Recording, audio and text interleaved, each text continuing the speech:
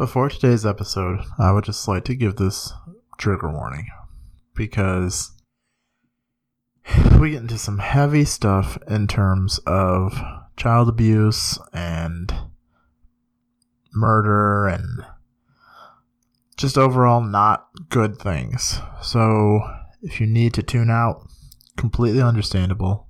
Just know that it does go to a dark place. Thank you.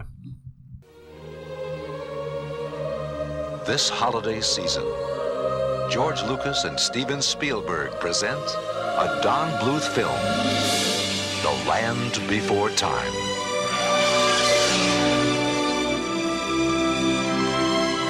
Long ago, when the Earth was new, 5 friends, lost and alone, Mother, where are you? Took an incredible journey. You want to go with me? Yeah! Through a land of wonder and a land of danger. I hope he doesn't eat any of you.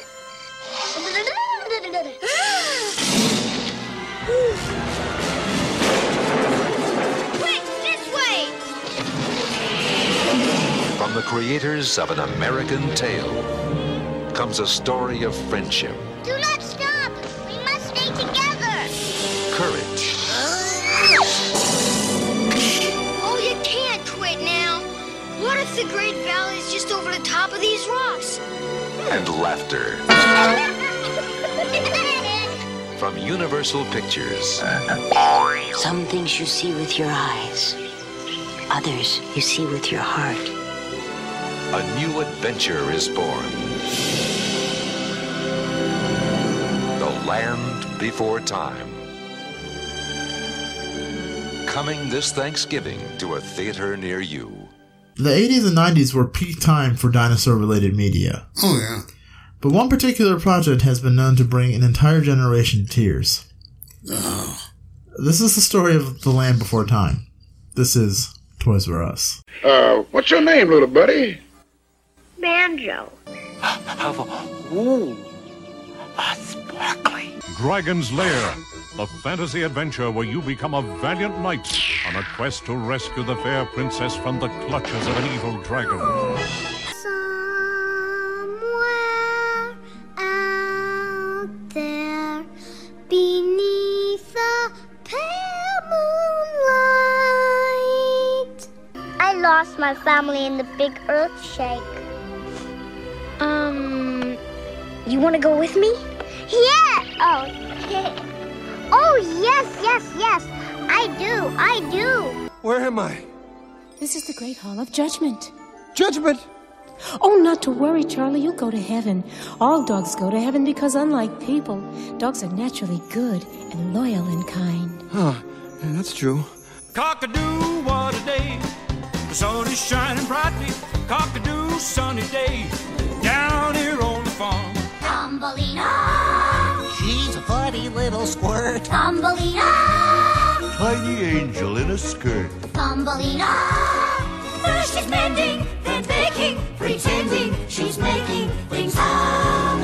Thumbelina! A troll in Central Park. The Pebble and the Penguin. Dancing bears, painted wings, things I almost remember, and a song someone sings once upon a December. Titan AE, get ready for the human race. Hello. Hi. And welcome back to what continues to be just the fucking saddest December in terms of childhood memories, as we here at Toys R Us Podcast continue to dive into the history of Don Bluth movies. Yes, sir. My name is Richard Hunt, and with me as always is my cousin and co-host, Brian Muth. Brian, today we continue our heart-wrenching journey with a story taking place in the land before time. In the depths of Don Bluth. The depths of Don Bluth. That's perfect. It's not bad, huh? That being said, let's dive in. Let's do it. We are sure to do impossible things if you follow your heart. We start our story in 1988, where we meet back up with Don Bluth, and this time he brought a whole fucking crew with him. He's rolling deep today. Steven Spielberg. Yeah. George Lucas. Oh, fuck. Kathleen Kennedy. Oh. And Frank Marshall. Holy shit. Wow. Yeah. Star power. Star Wars power. The star power. Star Wars power. I mean, shit. Kathleen Kennedy and Frank Marshall? Steven Spielberg? George fucking Lucas? It's like dinosaurs like poetry too? I don't know. I don't know if a T-Rex could be a slam poet. He can't snap his fingers. It's like, hey, Steve, are we sure about dinosaurs? I don't know. It's not very poetic. I think the most I can get out of a dinosaur is maybe a haiku. Okay. Alrighty then. So why don't you stick to Star Wars, Georgie? Beep, beep. During production of An American Tail, talk began of the next feature with Steven Spielberg. Spielberg wanted to do a film similar to Bambi, but with dinosaurs. Wow, that's a good way of putting it. Yeah. Bambi with dinosaurs. It's like Lion King was Bambi plus Hamlet. Bamlet. Bambalam. George Lucas was also brought in on the project. An early working title for the film was The Land Before Time Began. I just chopped it up a little. It's cool. Yeah. Drop that unnecessary word. Yeah. Spielberg and Lucas originally wanted the film to have no dialogue, like the Rite of Spring sequence in Fantasia. Oh, that would have been cool. Yeah. But the idea was abandoned in favor of using voice actors in order to make it appealing to children. Yeah, I was going to say, you wouldn't have got the kid audience had there not been any voice acting. I'd like to see a cut of it, though, where it was just nothing. Yeah. Throughout production, The Land Before Time underwent a severe cutting and editing of footage. Spielberg and Lucas thought that some of the scenes in the movie would appear too dark and intense for young children. Well, you think? Nothing about fucking getting hands chopped off or anything. That's not too dark. But go ahead. Go off then. Spielberg told Bluth while looking at scenes from the film, "It's too scary. We'll have kids crying in the lobby and a lot of angry parents. You don't want that." And too bad it fucking happened anyway. Yes. It is inevitable. Oh, man. About 10 minutes of footage, comprising a total of 19 fully animated scenes, were cut from the final film to attain a G rating instead of a PG rating. Gotta get that G rating. Yep. Ain't nothing but a G rating, baby. Much of the cut footage consisted of the T-Rex attack sequence and sequences of the five young dinosaurs in grave danger and distress. Fucking Sharptooth. Sharptooth like a motherfucker, man. That's my street name. Sharptooth? Yeah. Nice. Examples can be seen in the storyboards of the chase sequence in the Briar Patch. POV shots of Sharptooth's snagging jaws were deleted, and shots were rearranged to shorten the sequence. This results in continuity errors depicting the T-Rex with his right eye still open after he had been blinded. Ooh. Some screens were revoiced using milder exclamations. Screenwriter of The Land Before Time doesn't much mind that the screenplay for The Lion King deployed the phrase, "the great circle of life," even though he used it in Land Before Time years before. Got him. Ultimately, there are so many stories and everything is a variation or a recreation, screenwriter Stu Krager told Sci-Fi Wire. Well, he's not wrong. The Land Before Time plot echoes Disney's own Bambi, after all. Yeah. But his son was not so charitable upon The Lion King's release. He was like outraged as an 8-year-old, he says with a laugh. "Dad, they totally ripped you off." This wasn't the first time he saw someone react emotionally to his work on the film, and it would prove far from the last.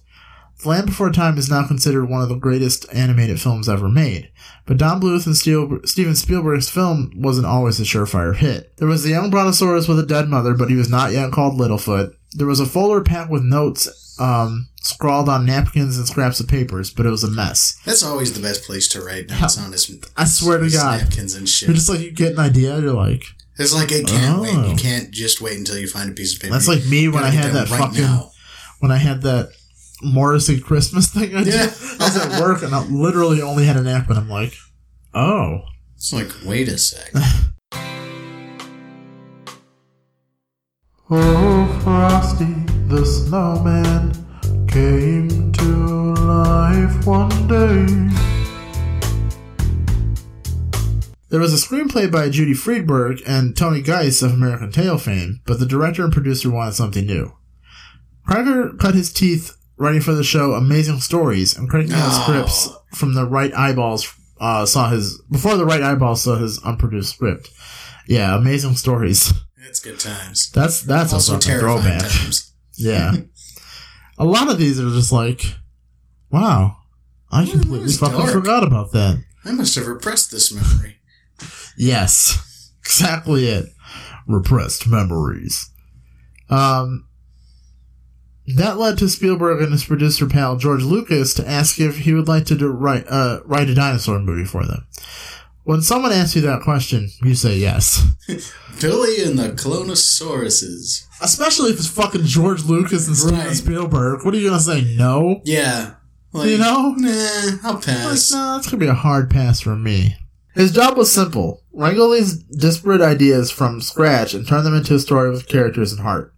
Sometimes that meant running back and forth between working with Spielberg and Bluth, two men used to being in charge of the project, and sometimes that meant participating in spirited, creative debates between Bluth, Spielberg, and producing legends Kathleen Kennedy, Frank Marshall, John Pomeroy, and George Lucas. That would be an interesting battle at checkers. Really? That's a... Whew. Imagine that fucking boardroom. Yeah, that's... Which, them tensions must have been high. I still have to say, though, that George Lucas is the most... I need to fuck with this. Yeah. No, you don't understand. Yeah. I need to make 37 changes. Fucking McClunky. McClunky. McClunky. Oh my God. You'll be dead. You'll be gravely wounded. Just like... Yeah. Okay. Completely doesn't match up at all. You'll be no use to me. Dead. You're like, what? That doesn't even make any fucking makes no sense. That's not even a threat anymore. You basically just admitted you love Luke. That's what happens when you find a stranger in the Alps. God damn it. Somebody would get very heated and go, no, a dinosaur wouldn't say that. Critter laughs, saying, well, a dinosaur wouldn't say anything. So we're all paleontologists now, huh? But without Krager66, who now teaches screenwriting at UC Riverside, The Land Before Time might have been a very different movie. It wouldn't have its glossary of terms like Great Circle of Life, Long Neck, Tree Star, and other iconic phrases. Its protagonists wouldn't have the names that followed them from the original film throughout the sequels, and it might have not balanced its bleakness with its herbivore protagonist raised to the great, or to the lush Great Valley. Mm-hmm. For Krager, the balance meant staying focused on two things: the film's target audience and the perspective of the characters on the screen.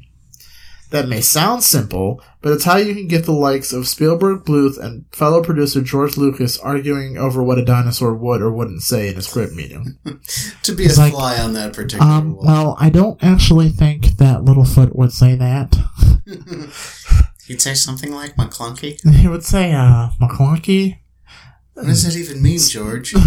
It's poetry. It's like Back to the Future. You're not gonna understand, but your kids, they're gonna love it. McClunky. McClunky. Oh, man. Early in a story development meeting, he says that producers resisted anthropomorphizing the characters at all.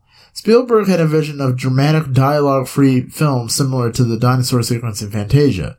As the meetings continued, it became clear to the group that children would have trouble engaging with such a feature.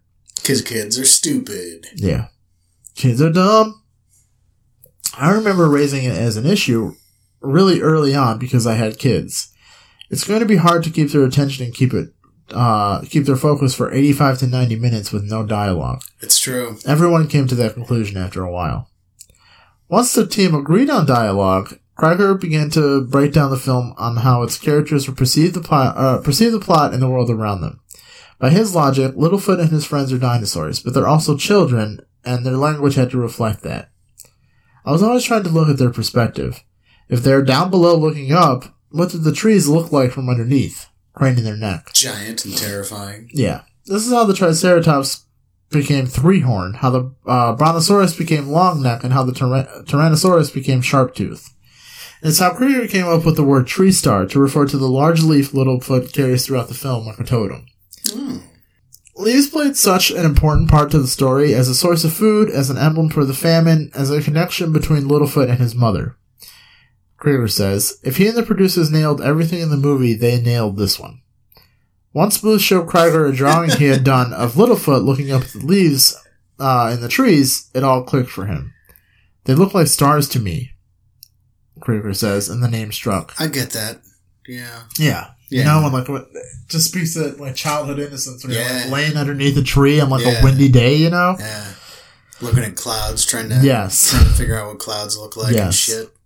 To this day, Krieger still has 2 framed production cells from the film given to him by Spielberg. Both of them feature Littlefoot and his tree star. Oh. Though Krieger focused on language, he also spent time establishing histories to flesh out the characters. He and Bluth, for example, gave Sarah the Triceratops a secret backstory to explain her roughness, even though it didn't make it into the final film. She grew up in a family of all older brothers, always having to prove herself. Yeah, that'll do it. Which makes sense. Brainstorms like these would later become Easter eggs or the subject of message board lore, but they still inform the characters in meaningful ways. The team also took care to infuse their characters' names with meaning. They changed the original protagonist's name for Thunderfoot to Littlefoot. Yeah, that works a lot better. Yeah. They decided that the spelling of Sarah's name would reference her species.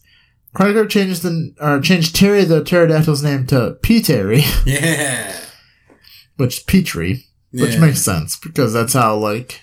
there's an episode of Pee-wee's Playhouse where Randy is fucking bullying Terry.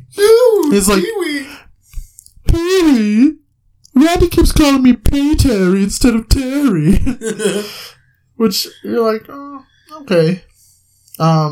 Spike the spike-tailed Stegosaurus was pretty obvious. And Ducky, he says, remained Ducky all the way through, since before he even joined the project. From start to finish, Krieger credits the development as a team effort. But the central thematic arc of the film, Littlefoot's reactions to the loss of his mother, was Spielberg's enduring contribution. The idea of teaching kids how to deal with loss and how to go on from loss and find that strength was very important to him, Krieger says of Spielberg. When The Land Before Time was released, it was compared favorably to Bambi, which he acknowledges was a major influence, and which at roughly 69 minutes has the same runtime as the final cut of The Land Before Time. Oh, damn. At the same time, Spielberg's recurring mandate for Krieger was to keep the story moving. The script had to treat Littlefoot's mother's death in a way that made an impact, but wasn't so traumatizing that the kids can't get past it. Yeah. It's why her death is immediately followed by a lighthearted sequence where Littlefoot watches baby pterodactyls play with their mother, externally illustrating his loss. Which is like, ooh. It's why an elderly dinosaur named Rooter was added to the film late in production to give Littlefoot comfort and mention the great circle of life, immediately after his mother died. And it's also why the film ends with Littlefoot's vision of his mother in the clouds, telling him she will always be with him in his heart. Telling him Simba. Right? Which is like, oh, okay. The Lion King. All of this was a conscious effort to make sure we were balancing. Not making the death so light that it was glanced over, and not having it stop everything dead in the middle of the film. Which is like phrasing. Yeah. The effort and balance might be one of the reasons that the film's connected with audiences since it first came out. For all its darkness, The Land Before Time is now a coming-of-age classic, the subject of endless retrospective screenings, internet quizzes, tongue-in-cheek fact-checks, and science-driven takedowns. It was released the same weekend as Disney's Oliver and Company, but fans have proudly pit it and other Bluth Spielberg productions against Disney films ever since. Yeah. And you know what? Possibly controversial take here. Mm-hmm. But I like Land Before Time way more than Oliver and Company. Yeah, but you also fucking hate Billy Joel. Yeah, that's probably got something huge to do with it. It's kind of like bias. Yeah, a little bit. He says, over the 30 years, I've had countless parents come up to me and say, God damn you. You know how many days it took to calm my kid down? Kreger jokes, or how many times I had to cry watching the movie with my kid. Most starkly, none of its sequels match the original's tone or holds up in the same way, and they were all made far away from the original creators, including Kreger, who was offered the job as the direct-to-video franchisee's writer early on by Universal, thanks to a clause in his original contract. He declined, saying that while he wished the new creators well, the project was pitched to him as a down-and-dirty, cheap effort. Yeah, well, I guess they're lucky they didn't kill them all off at the end. Yeah. Yeah. Because that would have been like... the fucking ending to the TV show with the dinosaurs. Oh, God. Man, what a bleak Which is like, you knew it had to happen that way, but you're like, but it's like, oh, you're kind of hoping it was going to come out before, you know. Yeah. No, they went for it. Says, I'd rather be the guy who creates the franchise and steps away than be the guy who cheapens it, banging them out for a few bucks. Fuck yeah. Go artistic integrity. All due respect, and God bless them, but I made the right decision. Hell yeah, you did, dude. You're like, oh, fuck yeah. Yeah. Cast-wise, we have Gabriel Damon as Littlefoot, Candace Hudson as Sarah, Will Ryan as Petrie, Helen Shaver as Littlefoot's mother, Burke Burns as Sarah's father, Bill Irwin as Littlefoot's grandfather, even though he doesn't speak. Oh. He's credited. I don't understand. He's got that contract. Yep. Pat Hingle as the narrator and Rooter. And the goddamn mastodon in the room. Judith Barcy as Ducky. Yep, fucking yep. Now, there's no getting around talking about this, so yeah, let's just do it. Joseph Barcy was born on November 26, 1932, in a rough industrial area of Hungary during the reign of Admiral Horthy. An illegitimate child, Joseph never knew his father and suffered from social rejection and bullying by other children from his own school teachers. His first daughter, Aggie, later speculated that Joseph resented his mother for allowing his father to abandon him and consequently viewed all women as whores. Yeah, because that was her call. Right. How dare you? Jeez. Joseph moved to California where he worked as a plumber and met Maria Banco, a waitress in a Los Angeles bar known as a meeting place for immigrants. Maria was also a Hungarian immigrant that fled after the Soviet occupation and suffered from psychological and physical abuse from her father. Ugh. Joseph would pay for his drinks with $100 bills, which caught the attention of Maria as she sought security at that time. Joseph and Maria would later marry sometime in the 70s, and their only daughter Judith was born later on. Maria was an aspiring actress, but never caught a break. The only child of Joseph and Maria Barcy, Judith Eva Barcy, was born in Los Angeles, California on June 6, 1978. From the time of Judith's birth, Maria saw an entertainment career for her daughter. Maria's brother, Joseph Weldon, said, "Don't waste your time. The chances are 1 in 10,000 that you'll succeed." Despite her brother's advice, Maria coached her child in the posture, poise, and voice. The mother's training paid off when members of a crew shooting a commercial at a skating rink noticed 5-year-old Judith's skillful skating. She was hired for her first commercial for Donald Duck's orange juice. Ever since Mom and Dad found out that Donald Duck is 100% pure orange juice, they've been acting kind of funny.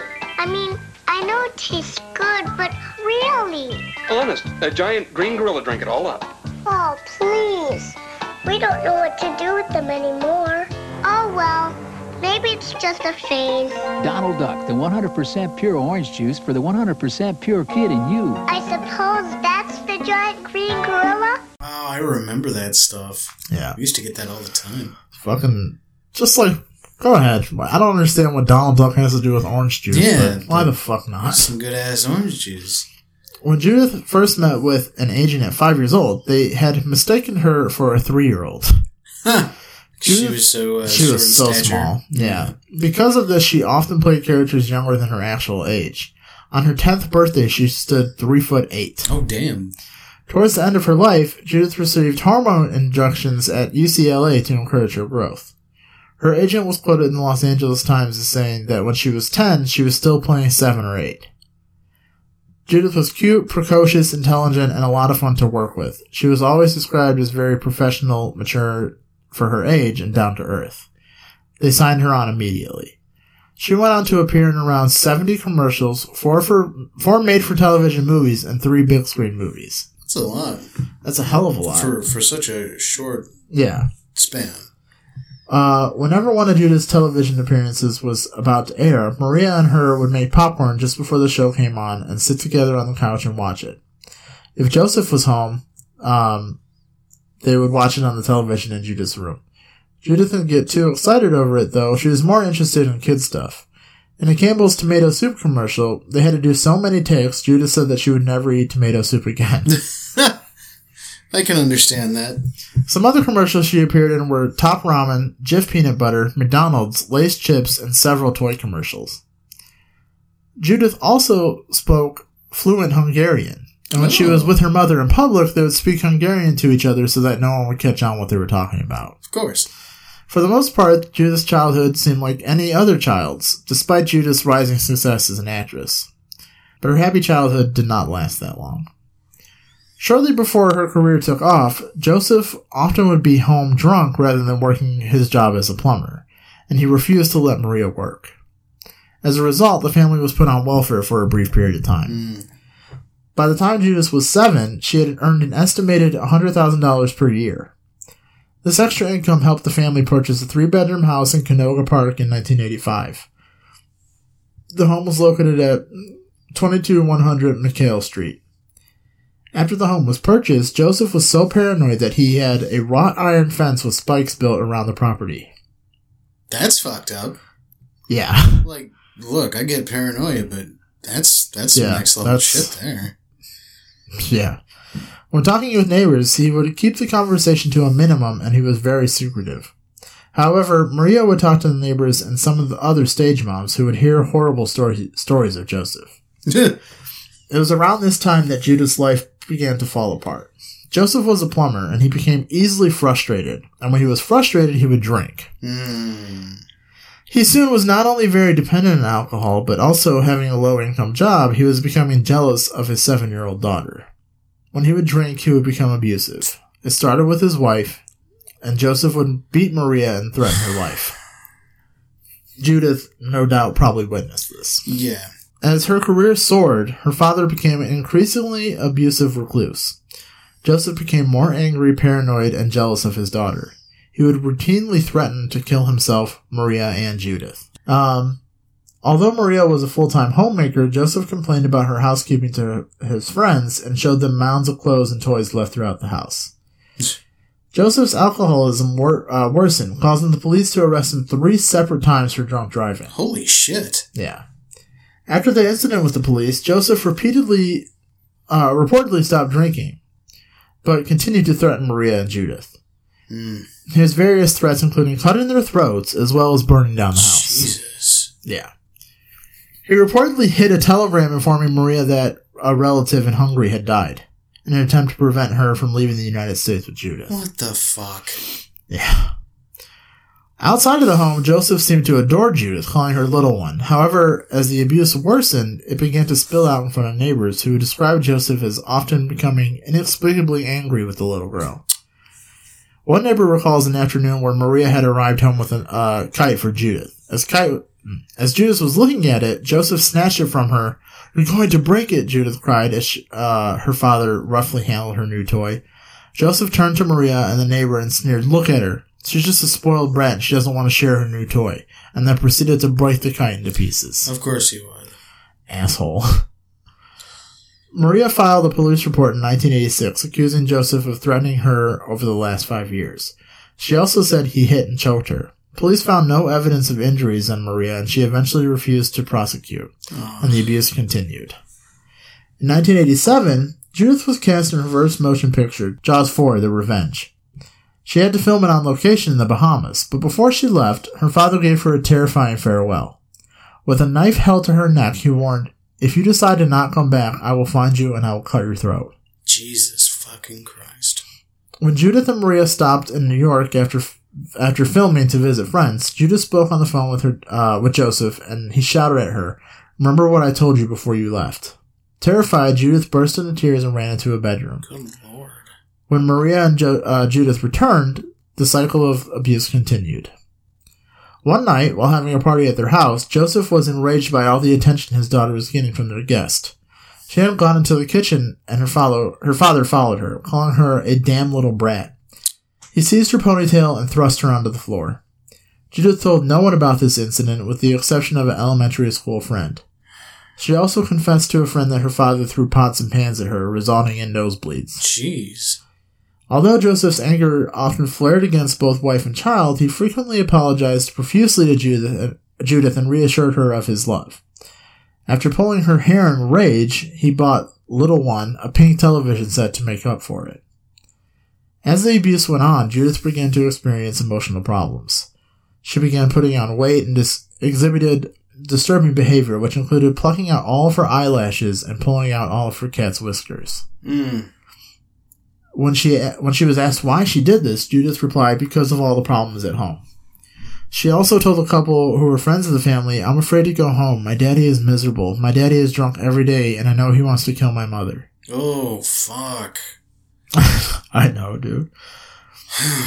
Judith's friends recall the fear they also had of Joseph. They say that sometimes they would knock on the door to see if Judith would come outside and play, and he would say to them, "Oh, that little ass, she's not here." In May 1988, Judith attended an audition for a singing part in an animated feature, which went on to be All Dogs Go to Heaven. Yeah. They wanted her to, because she voiced the character, but they also wanted her to do the singing parts. She burst into tears. Appalled by her client's distress, Hansen suggested Maria take Judith to a child psychologist. Maria did. Hansen recalled talking to the psychologist, who said, "Ruth, it is extreme verbal, mental, and emotional problems with this child, and I have to report it to Child Services." Uh-oh. A spokeswoman for Child Services later said that the agency had contacted Maria, who said she had a plan of action. However, Hansen claims that Maria said that they weren't doing anything, so she said, "I guess I'll have to handle it myself." Maria rented an apartment. She and Judith spent their days there, but returned home to Joseph in the evening. Hansen pressed Maria as to why she did not make a complete break with Joseph, and she said she did not want to lose the family, lose the nice home that Judith's career had brought the family. Which is just like, man, at that point, you gotta fucking let it go. Yeah. You know what I mean? Seriously. That same May in 1988, Sherry Barber saw Maria and Judith in the studio parking lot. Barber was puzzled by Judith's appearance. She had no eyelashes. Unbeknownst to Barber, Judith had pulled them all out. According to a National Enquirer article, Maria had rented a $700 apartment at the Regency Premier located at 8525 Tobias Avenue, 314, Panorama City, California, 91402, which is directly across the street from the Panorama Mall. One day, Joseph followed Maria. He noticed her carrying moving boxes into the apartment and asked her about it, and Maria replied that she was giving away some of her items to friends. Guess he didn't buy it, no. Nah. Maria suspected that he didn't believe her and sensed that things were getting worse. She even tried to make the house look like a pigsty to force Joe out, as he was a neat freak. But she wanted to maintain her home and her belongings. She also didn't want to lose it. Including her child's acting career, she had been waiting on a $12,000 tax refund check that she didn't want Joe to get his hands on. Sure, because he'd fucking drink it away. Absolutely. But also at the same time, in the long run, what the fuck is $12,000? Yeah.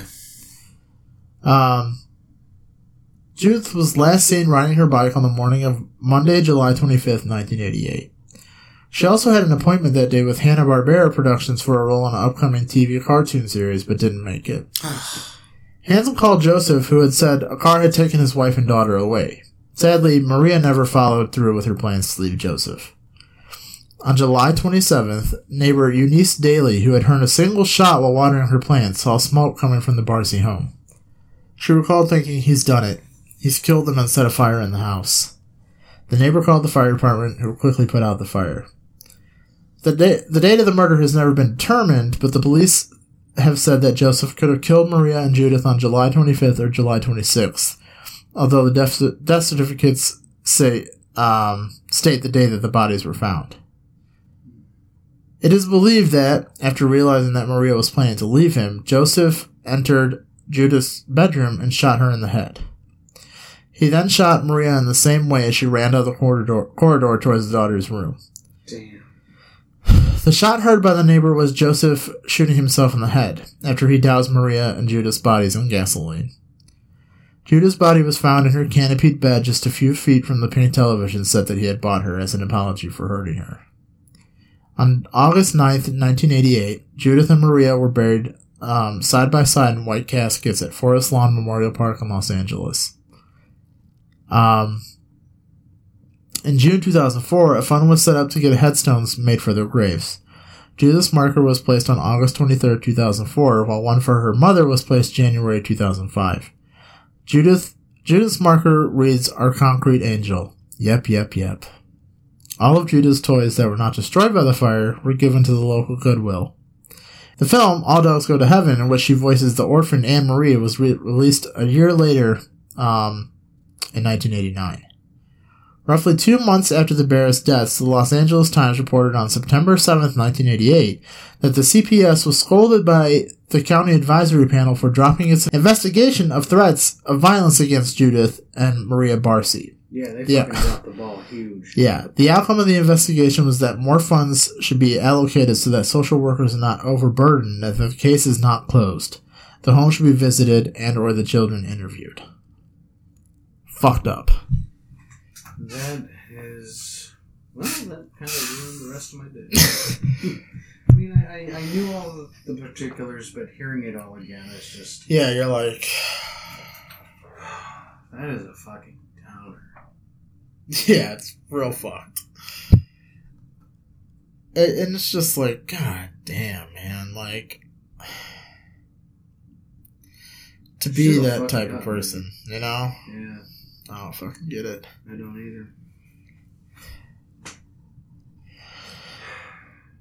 either. Following the success of Land Before Time, of which Judith only got to star in one of, there was a string of sequels.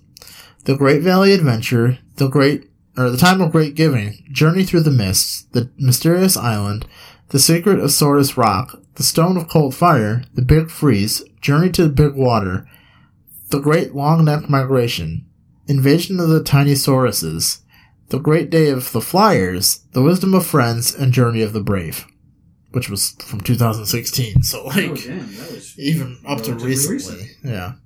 It also had an animated series from 07 to 08, and a whole slew of educational video games. Holy shit. They also did the fucking Pizza Hut tie-in with the hand puppets. Oh, I remember those. Yeah. You still see those all the time at the flea market. Oh, hell yeah, dude. Yeah. You know who I wish had a hand puppet? Oh, tell me. Fucking Facty. Dude, I would pay good money for the Facty puppet. Yeah. Hell yeah. I mean, it's built for it. So put your hand in the box. Yeah. What's in the box? Oh my god.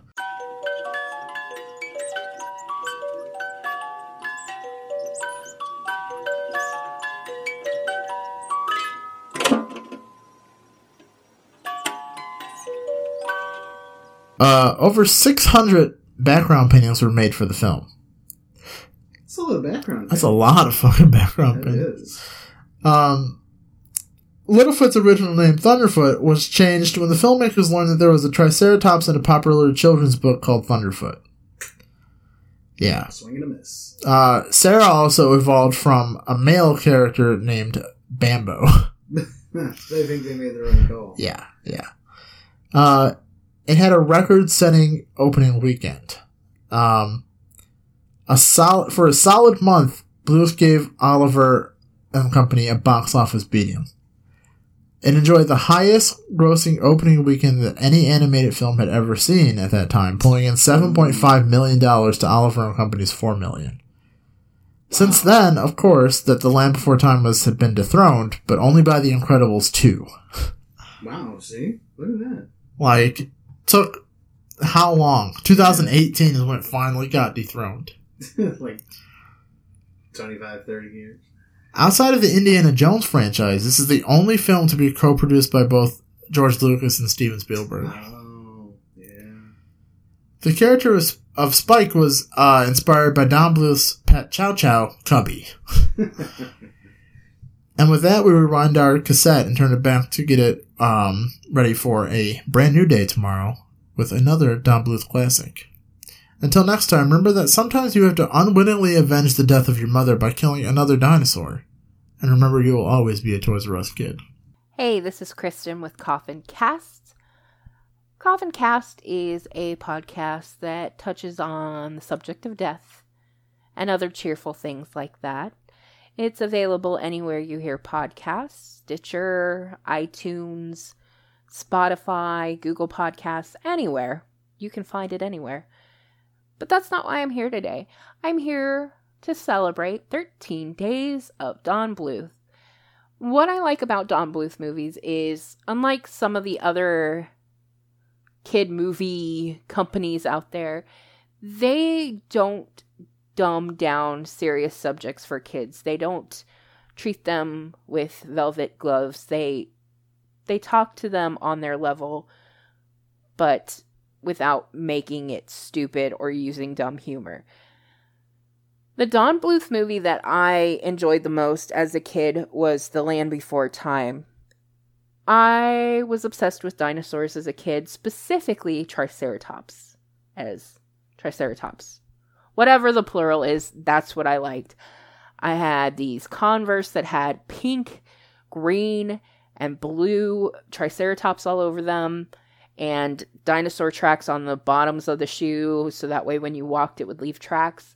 They were awesome shoes. I wish I had them today. But I went into the movie expecting to love Sarah. I expected to love that Triceratops. Sarah, unfortunately, was a flaming bitch. I'm not wrong. Don't at me. She was. So, while she disappointed me, I fell in love with Ducky. I loved Ducky so much. She was so optimistic and happy and sweet and just adorable. That whole yep thing. Oh my God, so cute. But I'm Coffin Cast, so I did do an episode on the voice actress Judith Barzy, who did Ducky's voice. So you know she did not have a happy ending, unfortunately.